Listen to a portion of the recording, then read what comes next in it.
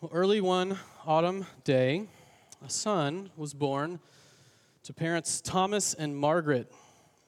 And he was a poor nobody, just like his parents. His youth was spent being a punk kid that put his friends to shame with his scheming and his cussing and his fighting. Once a friend even commented that if it weren't for him, the devil might be lonely in hell. He eventually followed his father into the family business and ended up around a lot of religious people. One day he heard some church ladies talking on the street, and they spoke with the kind of conviction and the kind of wisdom about spiritual things that he didn't understand, and it sent him over the edge. And he became acutely terrified of death and hell and of God himself. He ended up following these ladies to church, where he heard the gospel and he was converted and baptized there. And over time, he was recognized there as a gifted speaker. So he began to be involved in impromptu evangelistic meetings in the neighboring towns. And he gained a measure of unintended popularity that way. And he saw from that a lot of conversions, which he didn't expect. But despite all of that, this young man's days were plagued with agonizing thoughts and feelings of doubt. His only relief was when he stepped into a pulpit. There, his doubt would strangely disappear. But once he finished, before he could even get down the steps of the pulpit, it would all come rushing back. This is the kind of man who was willing to do 2 stints in prison, totaling almost 13 years, for preaching. And through all of it, 2 things never left the man: his struggle with doubt and his clinging to Jesus in faith. This man died around age 60 on the road to preach more. Still not a wealthy man by worldly standards, but he died spiritually rich with faith, even though at times he could hardly believe it himself.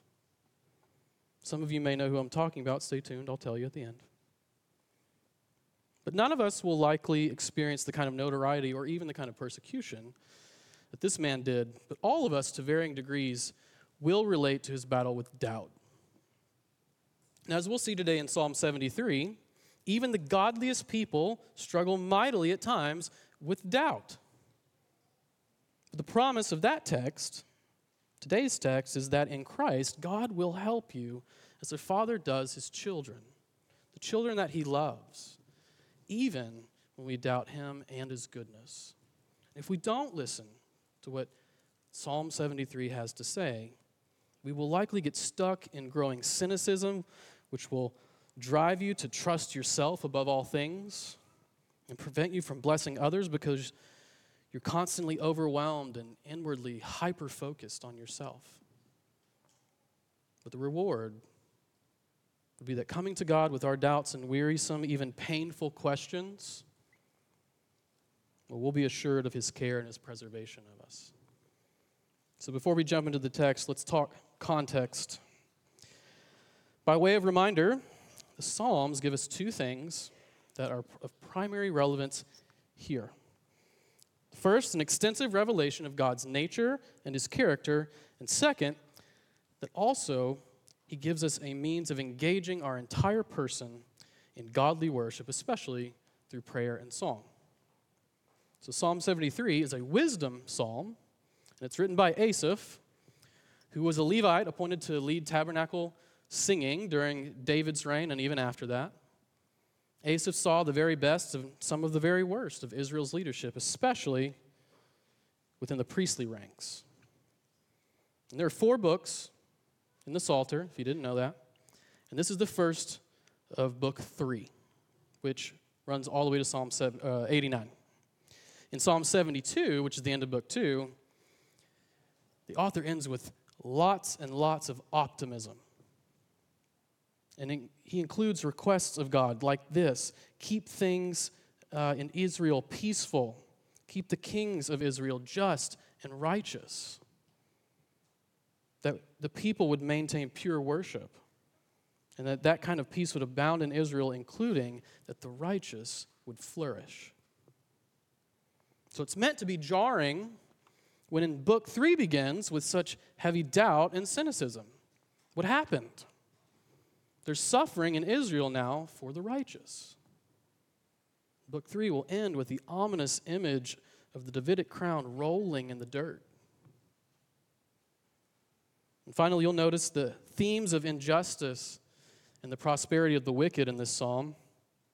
And I'll, of course, necessarily talk about those as we go. However, especially since Jeff just preached Psalm 10 a few weeks ago, which really orbits around those themes, I'll mostly be talking about them as especially potent opportunities for doubt and unbelief in us. Okay, so go ahead and open your Bibles with me to Psalm 73 and go ahead and stand for the reading of God's Word.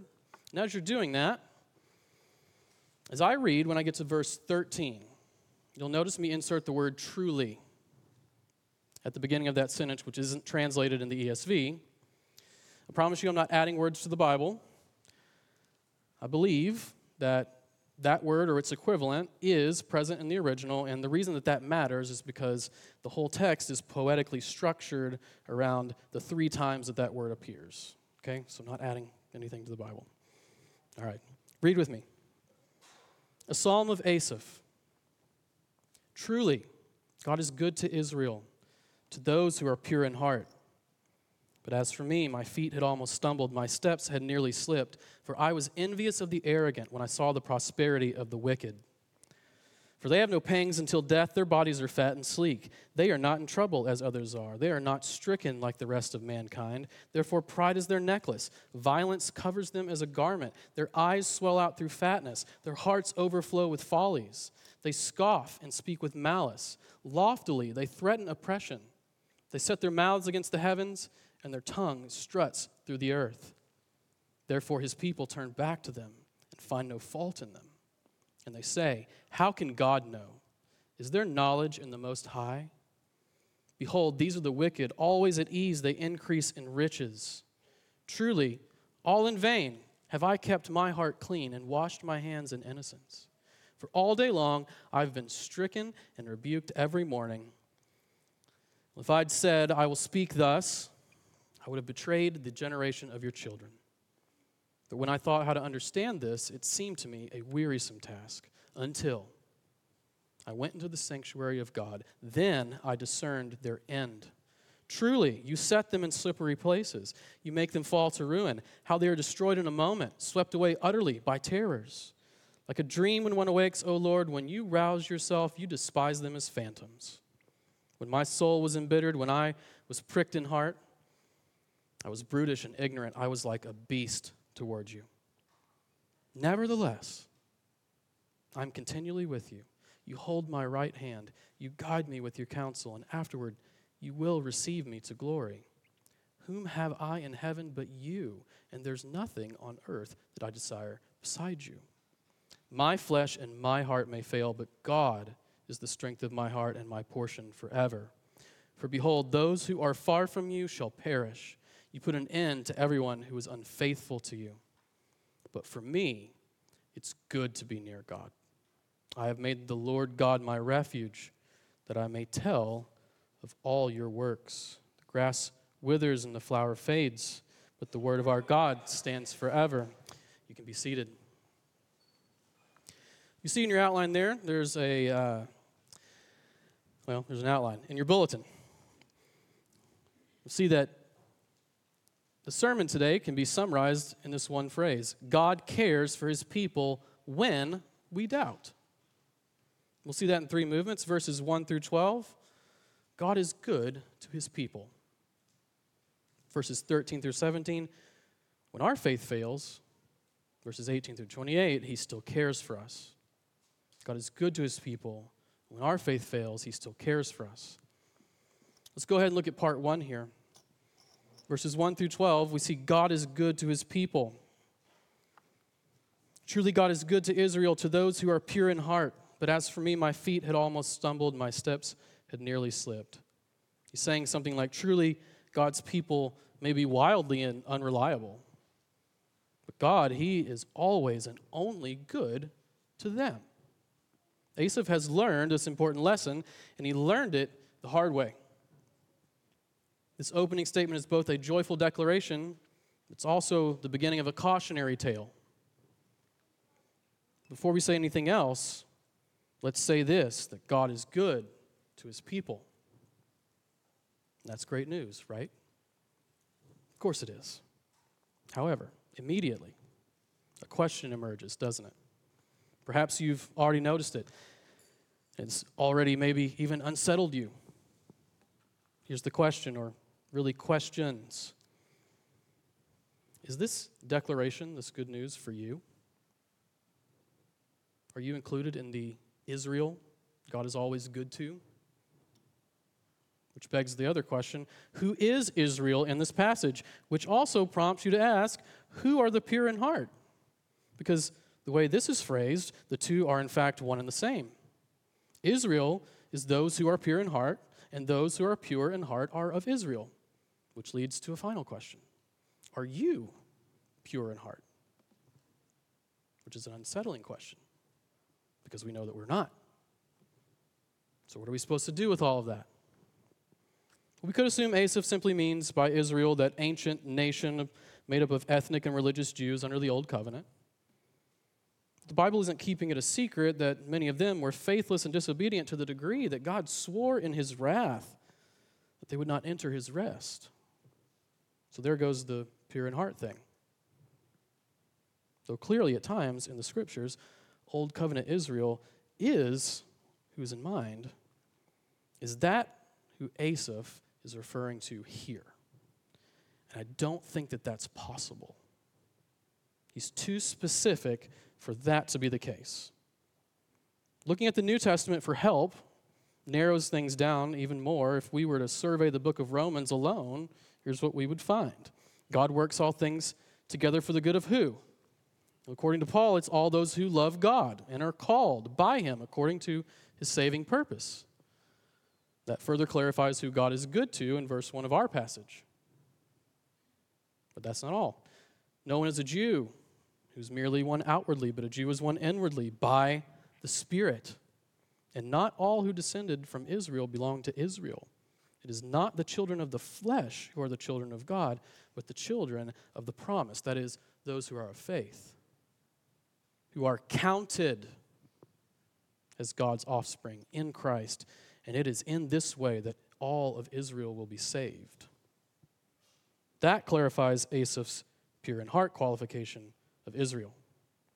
Given that qualification and the New Testament's further clarification, we can gather that the blessings of Psalm 73 belong to those who, though they are sinners, are united to Christ by the Holy Spirit, being counted as pure in heart by faith, not by doing works of the law, nor by privilege of flesh.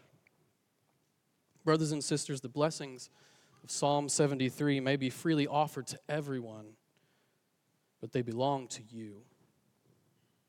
And Asaph wants you to know that before you read any further into this psalm. So let's start there. There's a reason for that too, though.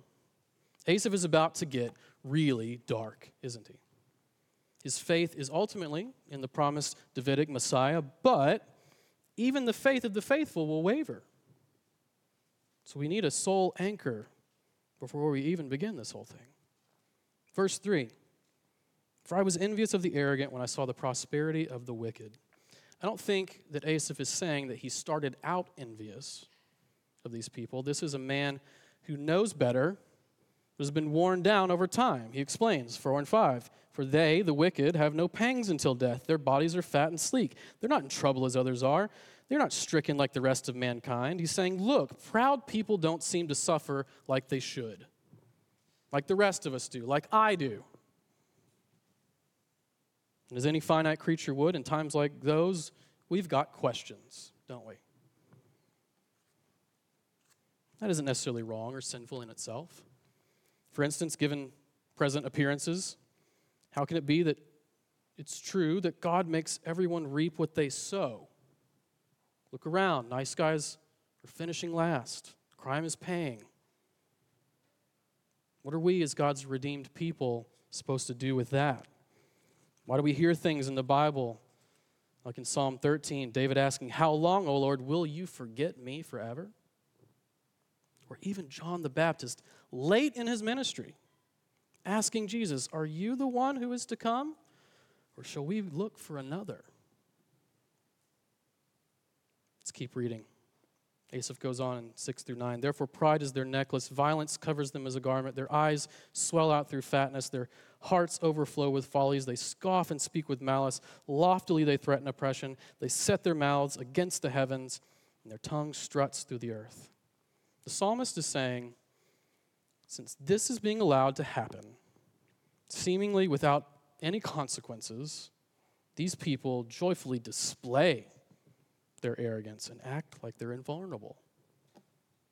There's more, 10 through 12. "Therefore, his people turn back to them and find no fault in them. And they say, 'How can God know? Is there knowledge in the Most High? Behold, these are the wicked, always at ease. They increase in riches.'" So he's saying, and since it looks like no one's going to stop all of this, people are starting to follow them into their folly. Even some people who I know to be faithful are admiring them. This is a legitimate concern, isn't it? Jesus himself warns us, false Christs and false prophets will arise and perform great signs and wonders so as to lead astray, if possible, even the elect. Notice how arrogant people will maintain the pretense of religion. Being outwardly religious or spiritual or a good person, whatever that means, isn't the essence of following Christ.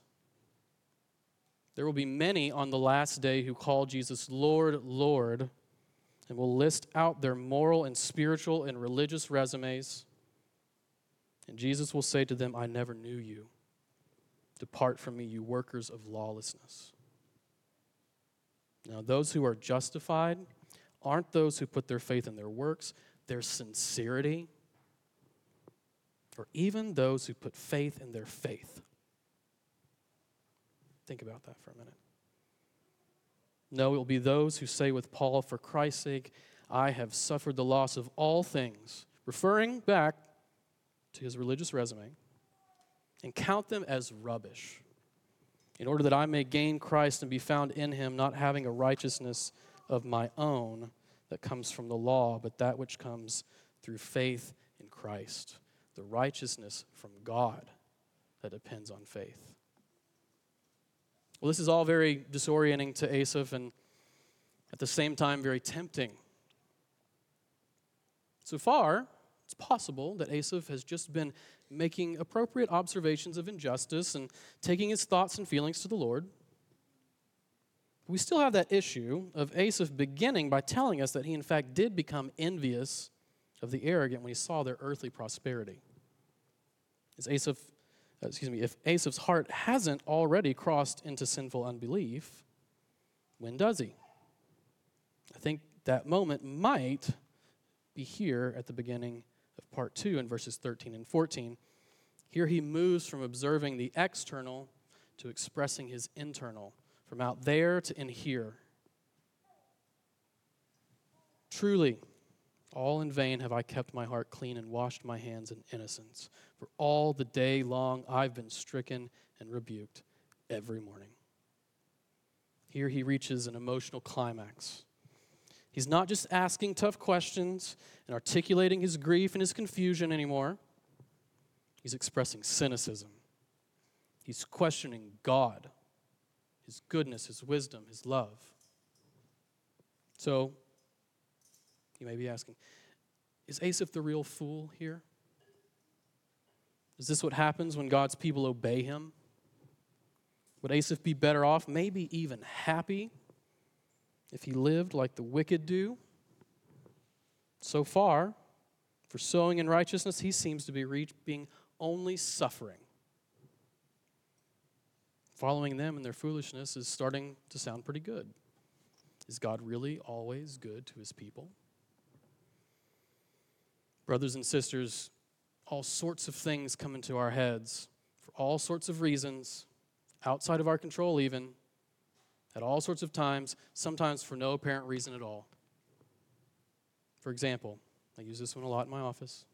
Don't think about pink elephants. Well, if you heard my words, too late, right? Gotcha. See, you did it again.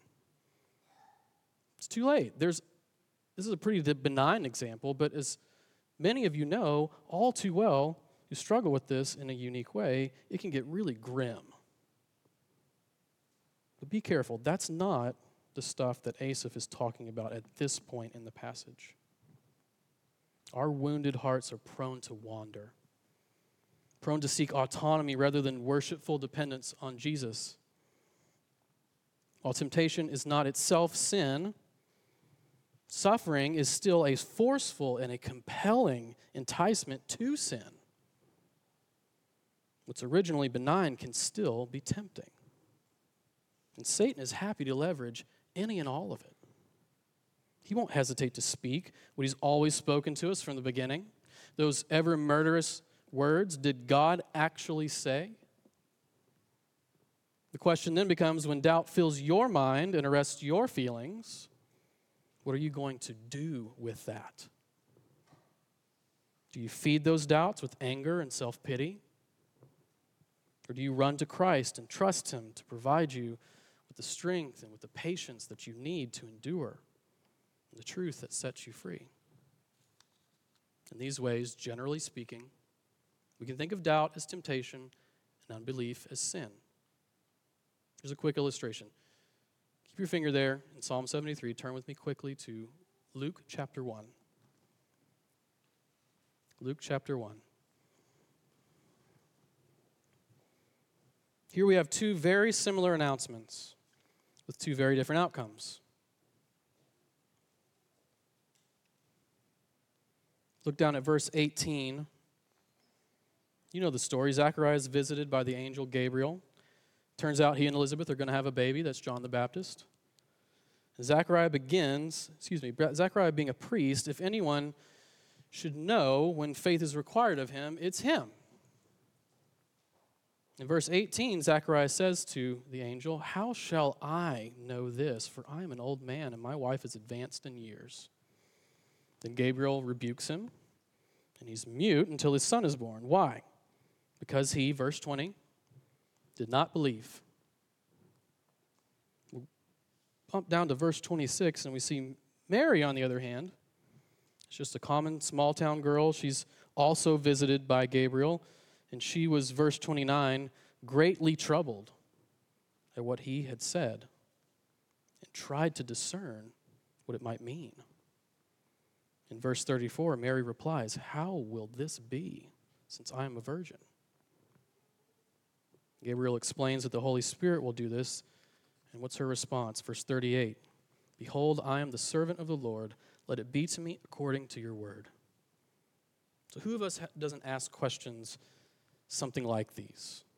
Who of us hasn't considered the gospel and thought, this just seems too good to be true. Can it really apply to me? Notice Zechariah asks, "How shall I know?" While Mary asks, "How will this be?" Zechariah essentially says something close to, "That just isn't possible. You'll have to prove it to me." Mary, in a sense, doubts, but she also marvels and submits and is commended, even seeming to acknowledge that this will happen, though she doesn't understand how. She doesn't submit to the doubt, but to the Lord. All of this was, of course, part of God's eternal plan, and He uses it all to bring about Jesus, our Messiah. Now listen, I don't want to overstate the distinction here. Day to day, this will never be simple and clear-cut. As believers, we will wrestle with sinful unbelief. That unbelief will never rule or characterize us in the end. God won't let it happen that way. To be His ever is to be His forever. True faith is a gift. How much faith do you need to be saved? Anybody know? Any faith. Any at all. The smallest faith in Christ is still faith in Christ. Even just a mustard seed of it. No amount of sanctification will ever add to your justification. Justification is a declaration, not a demand. And brothers, sisters, do you believe, not perfectly, but do you believe that Jesus is the Christ? Then John says you've been born of God. You may doubt 1 trillion times a day for the rest of your life, and yet nothing in all of creation, including you, can ever separate you from the love of God you have in Christ Jesus our Lord. We must return to this gospel again and again and again and again until you die. Then you won't need faith anymore, because it'll give way to sight and all your trials will be over. Until then, pray with all God's saints that brilliant prayer, I believe, help my unbelief. And he always will.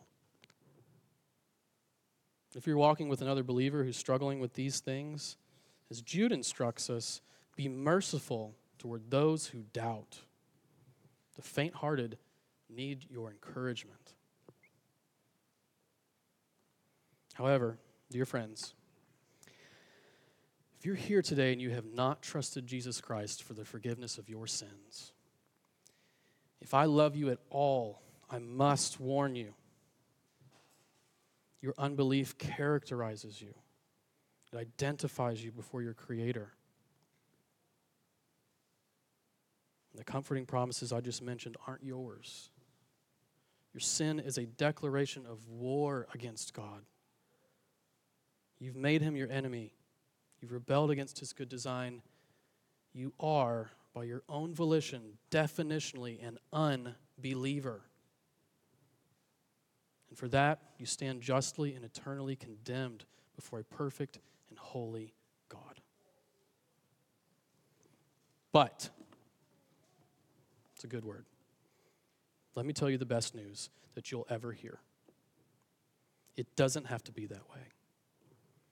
The same judge who must condemn you if he's truly good invites you to be forgiven and receive all those comforting promises.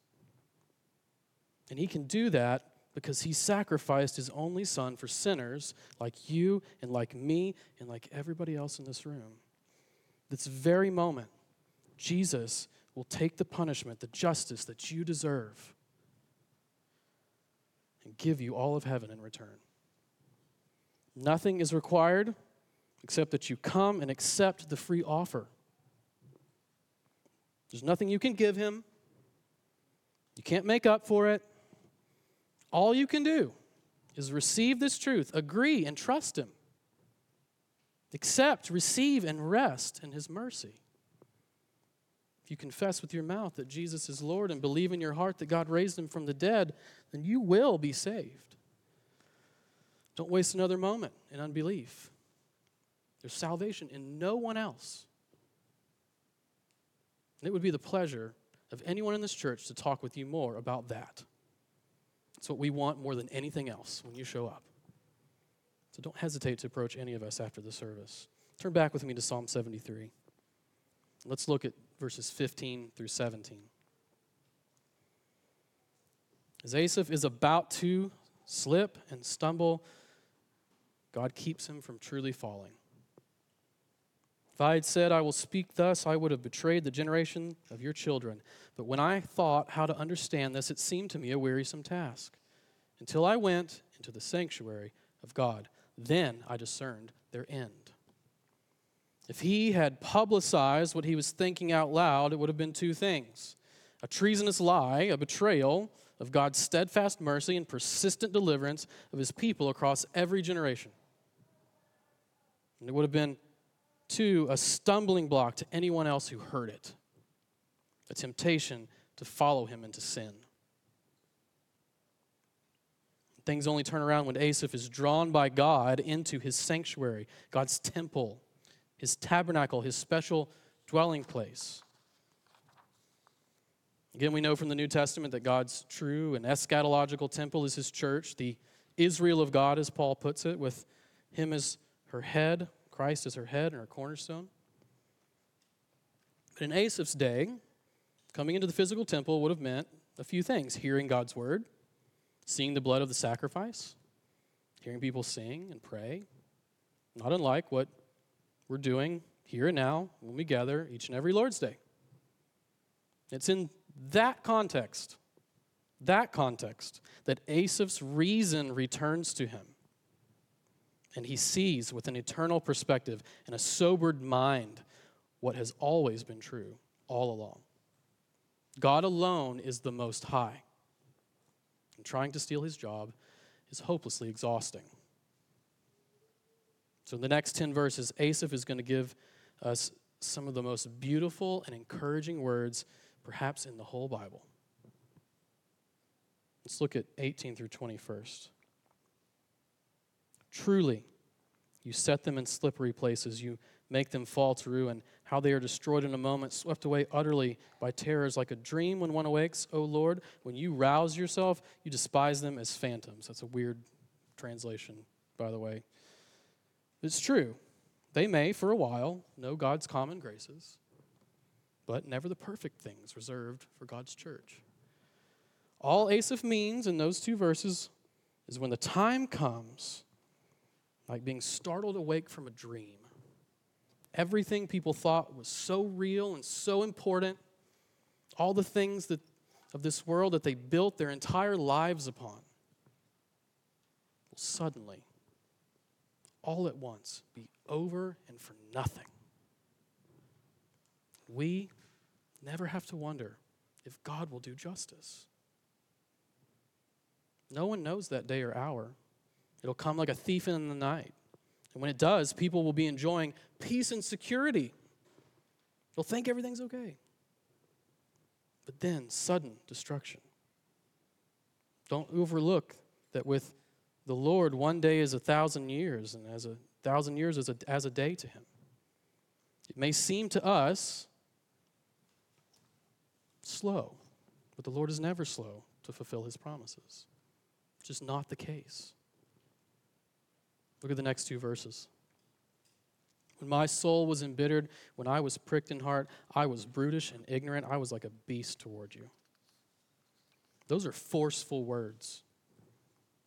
Like nothing else in all of creation, we are made in God's image and endowed with a soul that's moral and rational.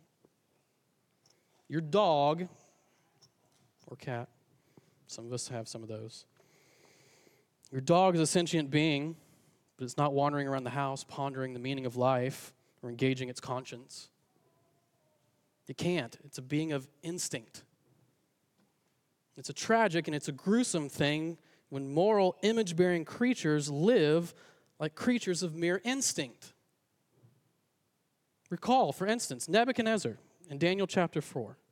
He glorifies himself and God hands him over to an unrestrained heart and mind.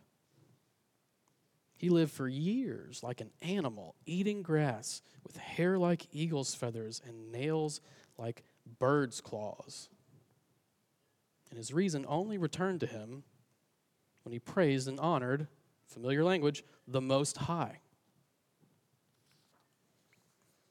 I wanted to take an excursion here and connect the beast of Revelation 13 to verse 22, but I'm going to let you go home and make that connection. What we need to know right now is that this degeneracy is where arrogance, bitterness, and envy will lead you. You know how you get in an argument with somebody, and once it's over, you've had some time to cool off, you think something like, well, that was dumb. Well, yeah, it was. Y'all were acting like a couple of animals. Exactly. Thank God for the last 6 verses. Nevertheless, I am continually with you. You hold my right hand. You guide me with your counsel, and afterward you will receive me to glory. Whom have I in heaven but you? And there's nothing on earth that I desire besides you. My flesh and my heart may fail, but God is the strength of my heart and my portion forever. For behold, those who are far from you shall perish. You put an end to everyone who is unfaithful to you. But for me, it's good to be near God. I have made the Lord God my refuge, that I may tell of all your works. Consider just the contrast between verse 22 and 23. We, his people, are beastly toward him. And what's his response? We're like animals. Nevertheless, he's continually with us. We're like animals. Nevertheless, he guides us as a father with his counsel and promises to get us home to glory. We're like animals. Nevertheless, he holds our hand. When Thomas doubted Christ, his resurrection, what was Jesus' response when he appeared again to the apostles? Was he gentle or was he harsh? Jesus said to Thomas, "Put your fingers here and see my hands, and put out your hand and place it in my side. Do not disbelieve, but believe." So, verse 25 asks, who do you have in heaven but him? We confess with Peter and the other apostles, "Lord, to whom shall we go? You alone have the words of eternal life. And we have believed and have come to know that you are the Holy One of God." Verse 26, my flesh and my heart may fail, but God is the strength of my heart and my portion forever. Let's remind ourselves often, if we are faithless, he remains faithful, for he cannot deny who? Himself. In our weakness, Christ shows his strength, and in this is love. Not that we have loved God, but that he has loved us and sent his Son to be the atonement for our sins. In verse 27, those who perish are those who are far from God. That is, far in heart. Those who are unfaithful to him, who don't worship him. Other translations read something like, those who desert God for harlotry and whoredom. Not those who struggle, but those who reject him as an adulterer abandons a faithful spouse. A struggle means there's a fight happening, even if it's a wearisome fight, and you're bloody and you're bruised. The fight remains. That, brothers and sisters, is evidence of grace at work in you. Those of you who agonize over doubt and assurance, is it because you don't care? Or is it because you care a lot? Think about it. It's the second one, isn't it? Your fighting is faithfulness. You should accept that. That's good to be reminded of. It's one thing to doubt yourself and your own ability to muster up faith and obedience. Those things will fail. You doubt them. It's quite another thing to doubt God, his strength, his promises, and his willingness to help you. And sadly, Christians will do that too, won't we? But never in a permanently resolved way. Like I said before, God won't let it happen. But don't confuse doubting yourself with damning unbelief. They are not the same. One way this can happen is by confusing rational certainty with absolute certainty. Sometimes we get the impression that someone who is a real Christian doesn't really struggle with doubt, or at least not like you do. Perhaps you look around at others and they seem to lack the sin and doubt and fear and heartache that so often haunts you. Of course, you don't know their heart or see them in their darkest moments. We know we're messed up because we can see our mess inside us.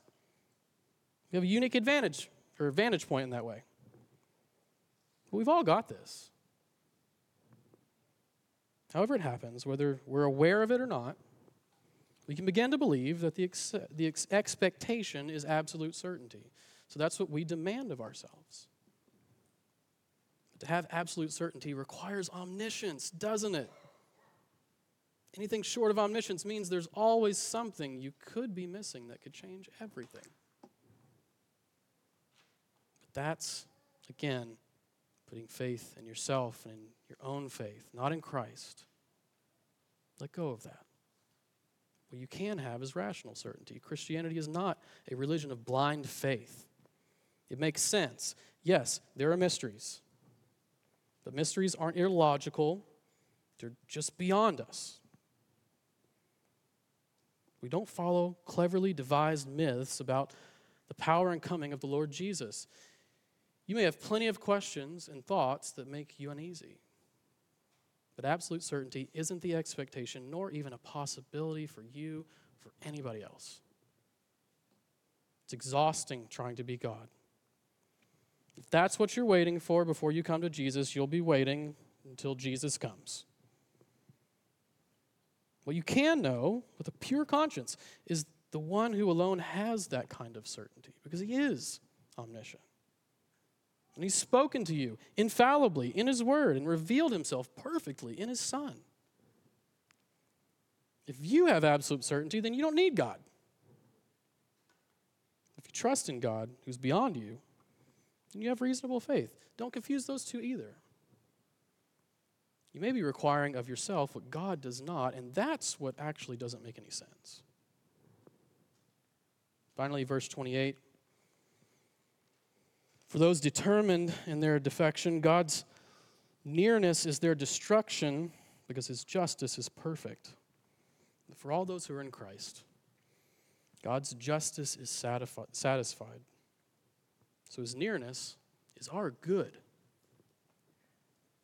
And all this goodness, everything Asaph has just walked us through and worked out in front of us, all of it has one goal. Look at that. What is it?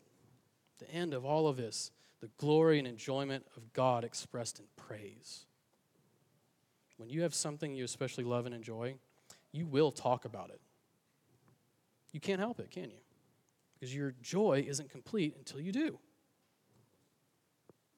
As you work through doubt and unbelief, God will use even those things to bring you into joyful praise, even in the midst of terrible things.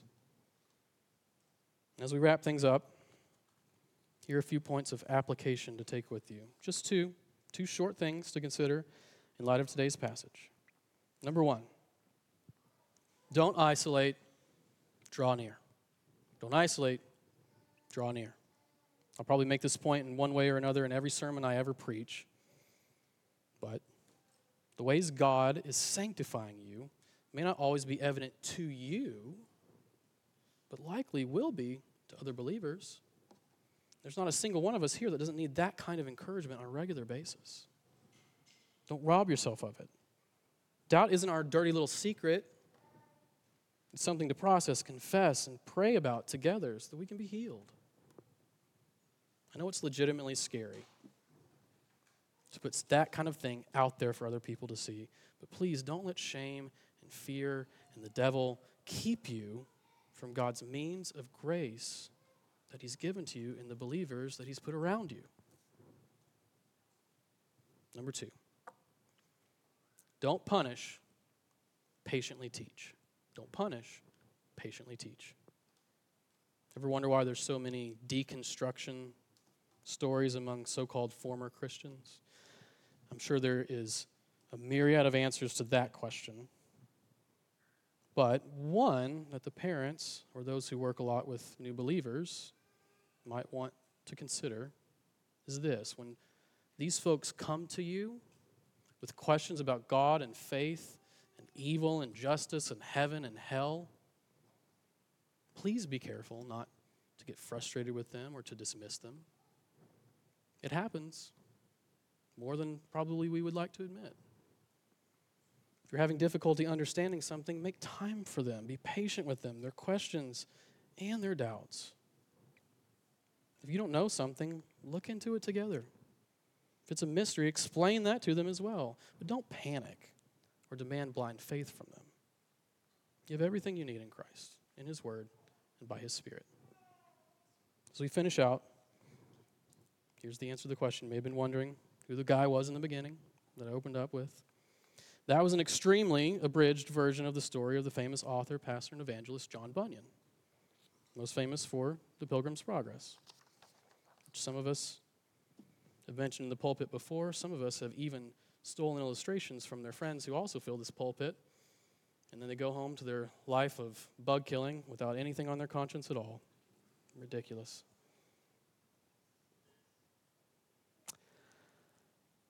All he wrote is not The Pilgrim's Progress. He wrote many other wonderful books, and he is a man who struggled with this stuff a lot in ways that some of us will probably never experience. He wrote a book called Come and Welcome to Jesus Christ. It's in one of those little Puritan paperbacks. It's pretty cheap. You should pick it up. He explains how in John 6:37, Jesus keeps him grounded. If you read Gentle and Lowly, Dane Ortland talks about this in chapter 6 of that book too. But Jesus says what? All that the Father gives me will come to me, and whoever comes to me I will never cast out. So here's John Bunyan trying to dispute that verse with Jesus and eventually gladly losing. But I'm a great sinner, you say. I will in no wise cast out, says Christ. But I'm an old sinner, you say. I will in no wise cast out, says Christ. But I'm a hard-hearted sinner, you say. I will in no wise cast out, says Christ. But I'm a backsliding sinner, you say. I will in no wise cast out, says Christ. But I have served Satan all my days, you say. I will in no wise cast out, says Christ. But I've sinned against light, say you. I will in no wise cast out. But I've sinned against mercy, you say. I will in no wise cast out, says Christ. But I have no good thing to bring with me, say you. I will in no wise cast out, says Christ. And anything else you want to plug in. Perhaps you need to have that same debate with Jesus and joyfully lose. Search your own personal arguments here and let Jesus answer them. And then rejoice that your sin, your doubts, your unbelief, whatever, can never overcome his grace. Can't happen. You can't win that one. And that's good news. Y'all pray with me.